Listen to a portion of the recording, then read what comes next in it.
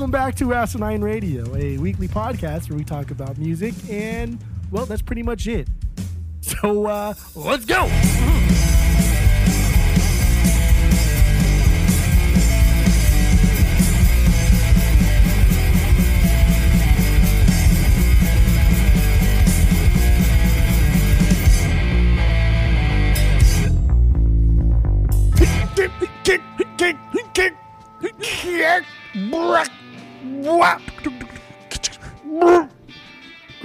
This is Asinine Radio. This is the weekly music podcast. This is the part of the show, the weekly show, where we do our 6 degrees with Tom DeLonge. If you don't know what that is like the 6 degrees of Kevin Bacon, but with Tom DeLonge. Then we also rank all of the albums from whatever band we're doing this week, and we're doing Boston. We're going to rank their 6 records. Dope. And we're going to go from worst to best. And go to iTunes, go rate, review, and subscribe to us on there. Follow us on social media at Asinine Radio. My name is Tyler. Way out there, hundreds of miles away. Way out there in the ether is Jeff. Now, Jeff, let's get into the rankings. Let's get into Boston's worst record. They're the number 6. What do you have for this band? Go. Are we not doing the Tom 6 degrees? Oh, we're doing. No, we are. I'm sorry. I'm sorry. Let's get into the 6 degrees of Tom DeLonge. You got a little overzealous. That's fine. That's all right. You got a little excited. I was talking way too fast, Sure. and that's what happens when I talk way too fast. Sure. I get ahead of myself. Sure. So what do you? Okay, so I have 2. You have 1. Correct. So then I'll start with mine first.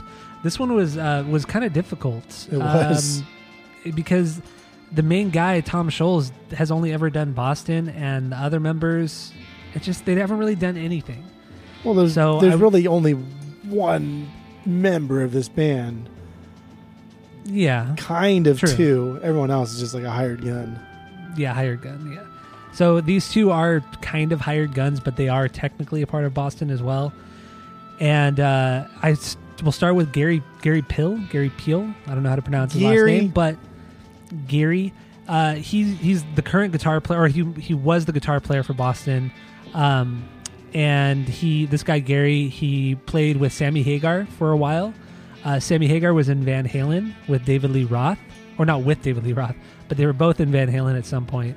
Then David Lee Roth, in his band during the 90s and the 2000s, Ray Luzier was the drummer for the band. Ray Luzier is also the drummer for Korn. Korn have worked with John Feldman a few times over the last couple years. And then John Feldman to Blink to Tom. There you go. Had to do it. Had to go through Feldy because this was hard. This was a hard one. I didn't want to, but I had to. So what do you got for your 6 degrees of Tom DeLonge? Yeah, so mine is one of the main members of Boston, the secondary main member, but Brad Delp, Mr. BD. Brad Delp. He played in a group called Return to Zero, RTZ, in the 90s. And in that album, he played along with this guy named Jerry Hay. Like, hey, Jerry. Jerry Hay played trumpet, so that's 1. Jerry Hay played on John Mayer's album, The Search for Everything. Obviously, he played with John Mayer. Yes. John Mayer appeared on Mac Miller's song, Small Worlds, from Mac Miller's 5th album, Swimming. Interesting, okay. Mac Miller dated a one Ariana Grande. And you could probably guess where the connection will be. But Ariana Grande appeared on a song called You Are What You Eat, but spelled like with the letter U, the letter R, what you eat. Yeah. With Travis Barker. Oh, okay. I didn't know that. I didn't know she did a song with Travis. But like the connection between Ariana Grande and Blink could really have only been like one person. Yeah, but I thought you were gonna say somehow she was related to the Kardashians and then Kardashian to Travis. That's what I thought you were gonna do. That comp was some weird comp to promote like healthy lifestyles for Americans, maybe even the world, but like healthy eating, stuff like that. But the entire comp was just filled with bullshit artists like that. So it was probably that Michelle Obama thing that she was trying to push for. Oh yeah, like good quality school lunches. That was like total bullshit. Well, yeah, because all the fucking kids were like fucking trying to trade their one apple slice or their 15 apples for like one candy bar. Like, no, like you can't force kids to eat healthy at school. That's not what school is there for. No, not at all. Nobody I knew in school ate healthy. No, why would you? No kid in school. There's no parents. Why the fuck would you eat healthy? You would either throw the healthy food away or you would throw it at people. Like literally, there was no other use for the healthy food. That's what we all did. So it's like going to a fucking. Yeah. It's like going to a party and not getting drunk and embarrassing yourself. That's not. It's not going to happen. All right, so you got that one. This next one, the final one, I guess.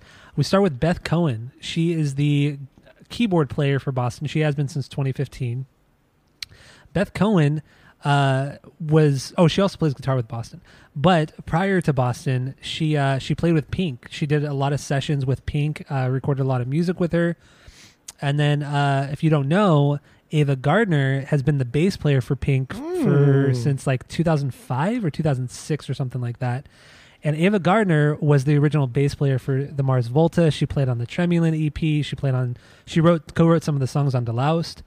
And so we go from Ava Gardner to Omar, who was in the Mars Volta. And Omar was an anti-mask with Travis Barker. And Travis Barker to Tom DeLonge. There you go. Had to do it to him too, with Travis. I didn't want to, but I had to. I decided to go a weird way.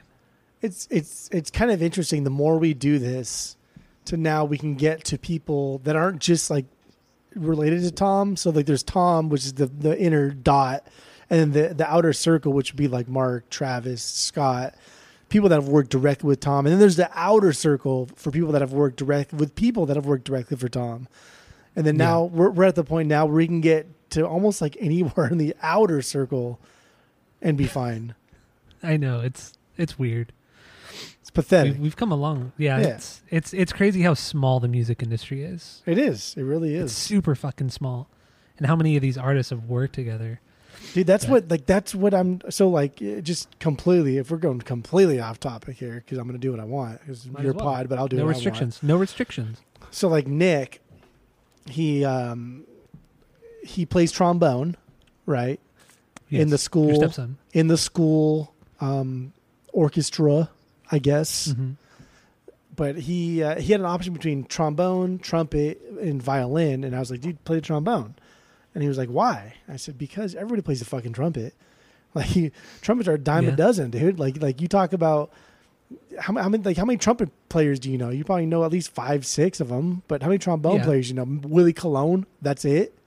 That's it. Yeah, and maybe some ska players, but even then, you don't really know their names. But most of them are trumpet players anyway, and so it's just like, do you play play the trombone? And so now he's realizing, because he's starting to play more concerts and he's getting more solo time, because there's 5 trumpet players and he's the only trombone player. I was like, I'm telling you, dude, like you can make good money just doing studio work, and taking it back to like Josh Freese, who makes a killing just doing studio work and not being in like a real band, but getting all the benefits of being in a real band. Yeah. Yeah. And like that's where the money's at. And so when we say like the music industry is really small, it's because these bigger than life names like Pink, like they're not bands. It's just a person. Their band that they play with, that studio musician that plays the trombone, that plays the trumpet, probably makes a fuck ton of money playing trumpet for 1,000 other albums that they don't even give a shit about. Yeah, exactly. And some of them might even get songwriting credits. Dude, that's where the real money's at. You get paid $20,000 for 3 days of studio work, and you don't got to go on tour. You don't got to do anything. Oh, yeah. Come on. I remember Josh Freese saying that when he back in the 90s, that was like the high time to be a session musician, because everybody was making records and record labels were putting out, or they were signing unknown artists and then making records but never putting them out, but then they would still pay Josh Freese for doing the session work. So he was saying like he would make more money than these signed artists whose albums were never released. Oh. But he said like once like Napster and piracy started, he said after that, like that's when everything tanked. and that's when all the session stuff kind of ended. And then that's when you saw him like join bands like A Perfect Circle in 2000, 2001, Nine Inch Nails, all these bands he started joining because he wasn't getting as much session work. But I thought that was an interesting little tidbit into the music world, how he was making more money than a lot of these signed artists just for playing drums for like 2 days. And that's crazy. That's a core instrument in a band, right? The drums. Mm-hmm. If we're getting deeper into like the trombone, like, I don't know, do you just imagine how little work you would put into laying down one trombone part for one track on a pop album and getting paid $8,000 for a day's work, and then you go home and you're there for 4 hours. Like that's unreal.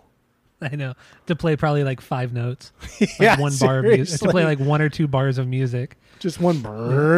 That's it. $8,000. Yep. Because nobody else can do it. Because everyone fucking played the trumpet when they were a kid. No, you're totally right. Dude, and then like going forth into like today, he told me, he was like, oh yeah, like our class, we had to choose from a list of like 200 people to do a biography on. And he was talking about like people were choosing like Hitler, people were choosing like George Washington because they're big names. And I said, well, who did you choose? I chose this guy named Brian May. I was like, wait, Brian May, the fucking guitarist for Queen? He's like, yeah, you know him? And I was like, oh, bro, I cracked my knuckles, like twisting my head side to side. Let me show you these vinyl records. So let me tell you something, kid. Let me tell you something. So that was fun. That was good. That was good. That's cool. That's super cool. But yeah, fucking Hitler to George Washington to Brian May. Well, then I asked him. I was like, I said, are you doing like a presentation? Is there anything you should do? Because I was like the wheels were turning. I was like, maybe I can bring like my vinyls in. He can like show. I'll give him all my records. He can show him like what Queen's discography looks like. Because I have now like 6 Queen records. I was like, maybe he can bring in like a guitar. And then I was like, dude, you know Brian May like built his first guitar when he was like 14 with his dad. Like he knew nothing about guitars, and his dad and him built they sanded the fucking wood, whatever you do to wood. They built their own guitars. Like, oh yeah, I read about that already. And he started spitting back like facts, and I was like, oh yeah, then back and forth, and it was good. And how he doesn't use a pick, he uses a coin. Yeah, dude, it was a cool. six. The first thing he did was a sixpence. Like that was what he used to begin with. I think he still does. I don't think he plays with a pick even to this day. And he still has phenomenal hair. Like he's just a very probably not his real hair. Changed colors. It's just a good looking hair. It's a good looking head of hair he's got. So there's hope. There's hope for kids in music. There's hope. Yeah, but it's tough. It's still tough because I don't know. Well, it's because his music teacher is super dope. His music teacher is really cool.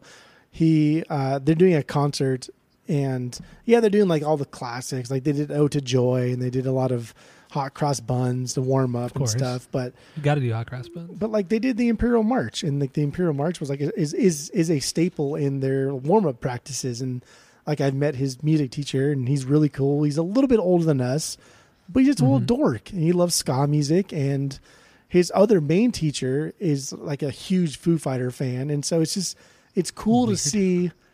It's cool to see like younger people in the academia world.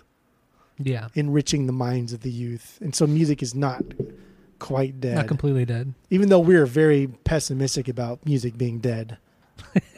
I know. Especially like post-pandemic world with things getting shut down and then Chain Reaction like barely struggling to survive, and which I still think is going to happen, but like the Roxy and the Viper Room are probably going to get bought out by like Live Nation.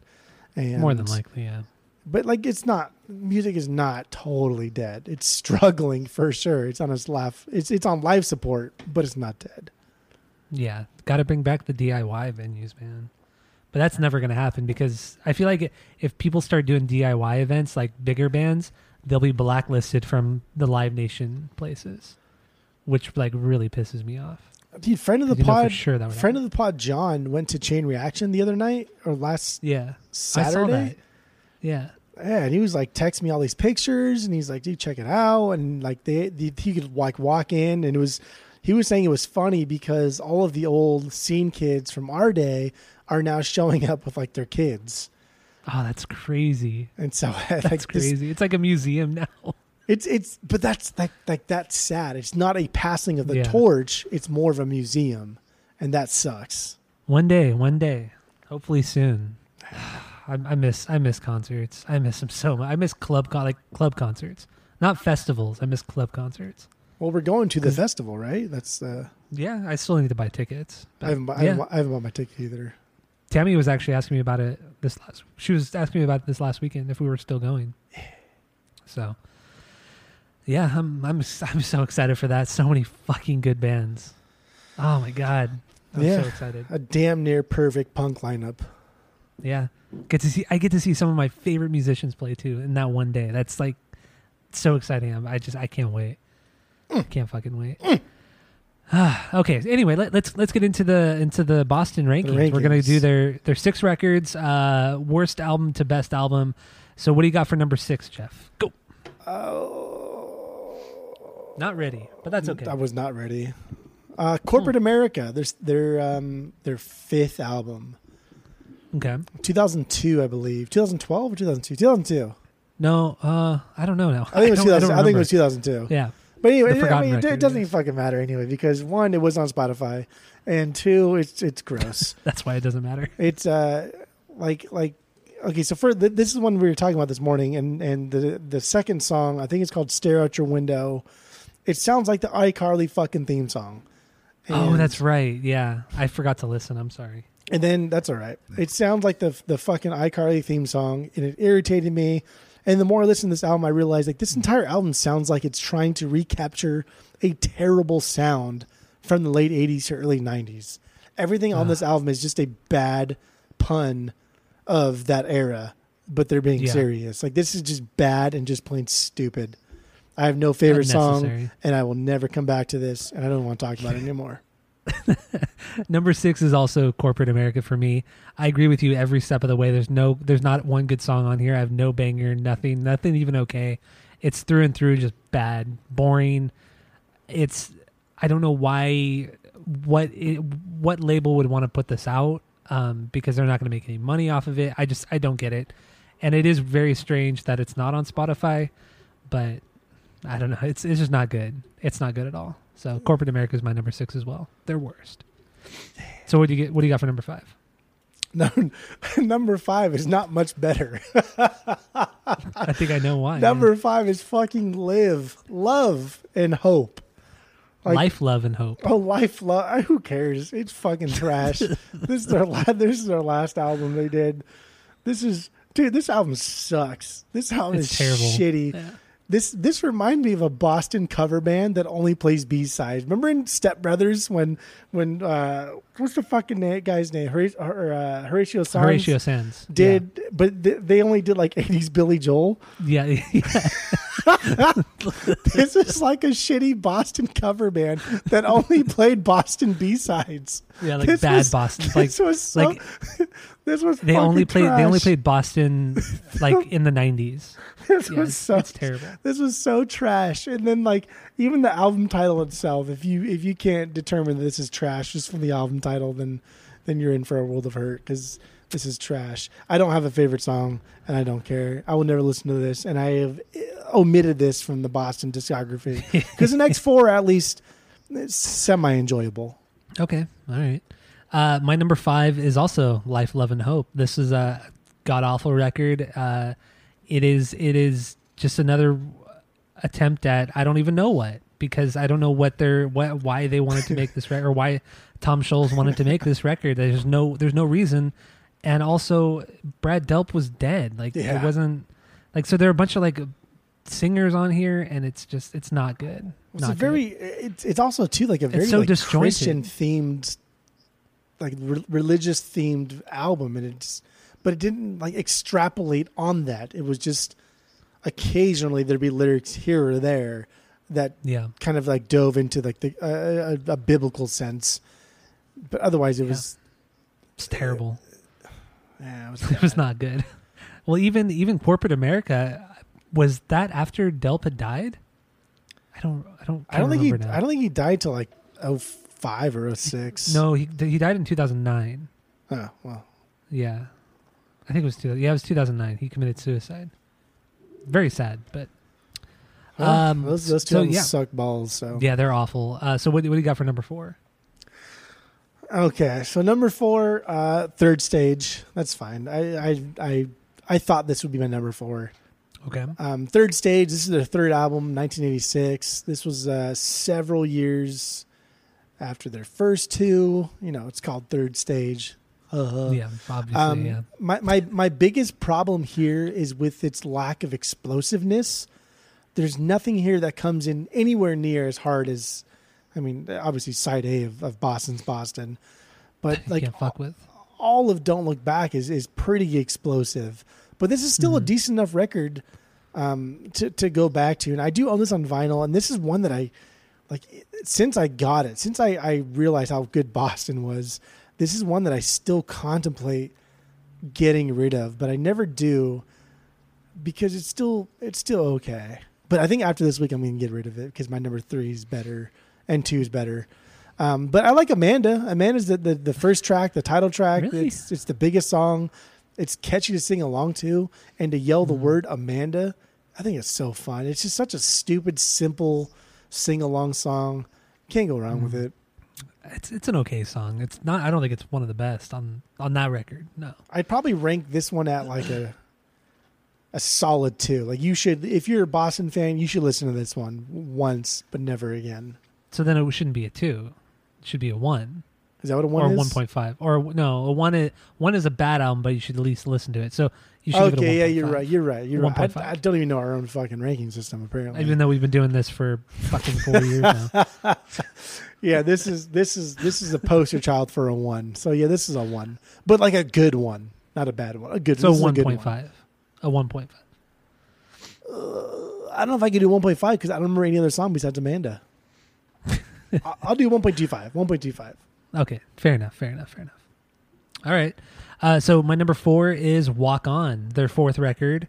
This album, it really surprised me because it took so much from 80s sound, like the 80s sound, and I didn't like it at all. The guitar tone it wasn't just like totally reverbed out like a lot of 80s arena rock and glam metal was, but it was super muffled. Like it was just not recorded well.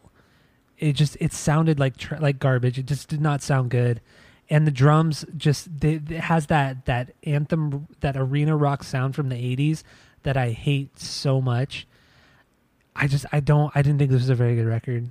I didn't. Nope. I could not get into it. It was way too 80s arena rock for me, and even though it came out in 96 or 94 or something like that, I couldn't do it. Could not do it. But the one song that was good, was okay to good, was the title song, Walk On, just because it was a little bit more energetic. It had some good blues parts, some good switch ups on the drums, but overall, yeah, the album was just not for me. I'd give it a 1. Even. Yeah, a 1 out of 3. Yeah, for sure. So that's my number 4. Not very good. Walk On.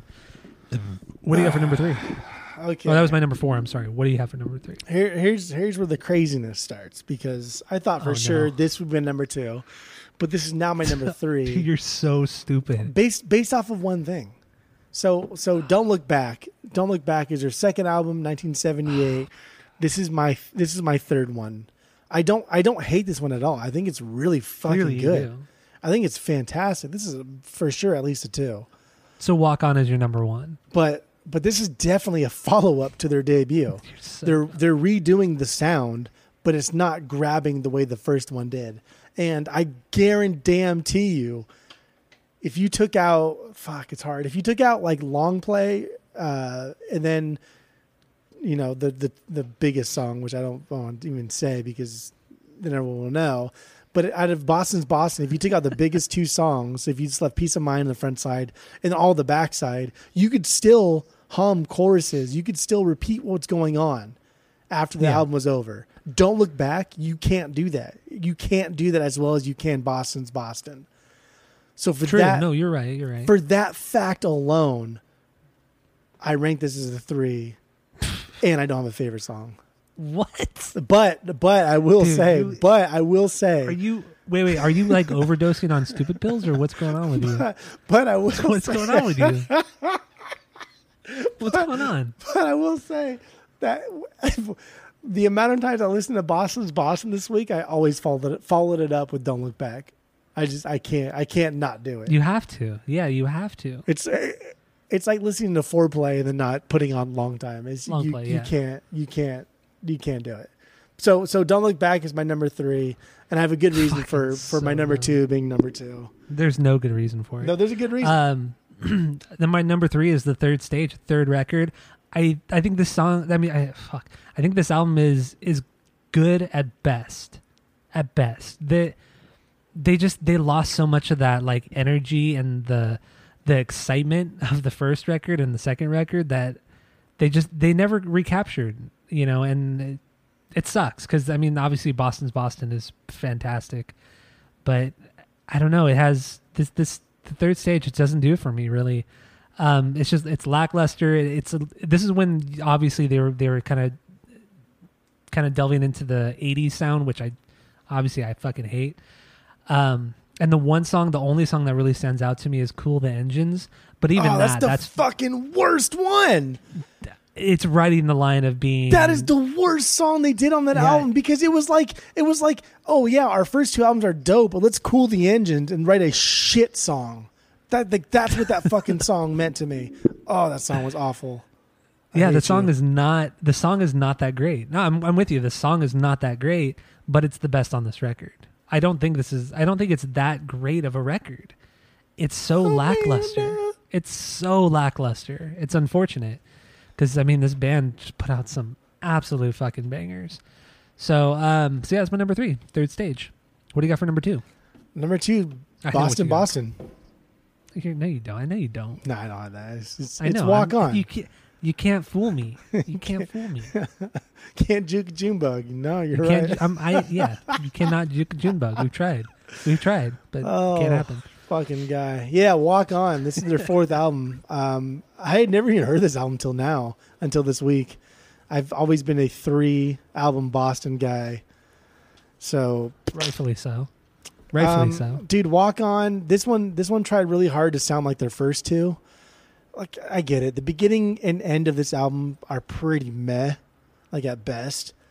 But holy shit, that middle portion is a fucking banger, and that alone is what elevated this to the number 2 spot. It's just little sweet, to borrow like a term from our friend of the pod, Skip, Chris, over there in the European nation. It's just little sweet, and it starts off with Walking at Night, which is just like an instrumental. And then it goes into the hard rock and Walk On. And then it veers back off into this instrumental thing, only to use Walk On as like this coda to finish this piece off as a whole. And it's really, really good. It's 12 and a half minutes of fucking damn near perfection. And it's old school Boston style, but it rocks harder than anything we've seen post Side A of Boston's Boston. I know what you're talking about. That part is good. That those songs, but fucking, they're good. Dude, but oh my god, it was the rest so of the album. Good. No, if you take that out of the rest of the album is not good. Well, if you take the rest of the album out of that, then that's fucking the best thing they've ever done. So, no, it's not. It is not. Get the fuck out of here. Dude, that 12 and a half minutes of Boston just ripping and just going along and really grooving, that's damn good. That's number 2 status. It's not number 2 status, but it is a good part. It is a very good part. Okay, so my number 2 is Don't Look Back, second record. Title track is the best song on here. It has a lot of the really good, great melodies from the first record, but it is an extension of the first record. I have a lot of fun listening to this record. Much like you kind of got to listen to this record after you listen to Boston's Boston. It's just, you got to do it. But yeah, they kind of like steered away from the prog stuff, which kind of sucked. And they mainly focused on trying to write like big melodies, big hooks. And it was good. It wasn't exceptional, but it was good. So yeah, that's Don't Look Back is my number 2. So that leads us to our number 1s, and luckily it's the same, and you're not stupid. Well, it's untouchable. Yeah, You can't it's fuck with Boston's us. Boston's Boston. So yeah, that's it. Go listen to the main episode because we are getting into that record, their debut record. Go to iTunes, go rate, review, and subscribe to us on there. Follow us on social media at SNI Radio, and that's it. That's all. David Jeffy.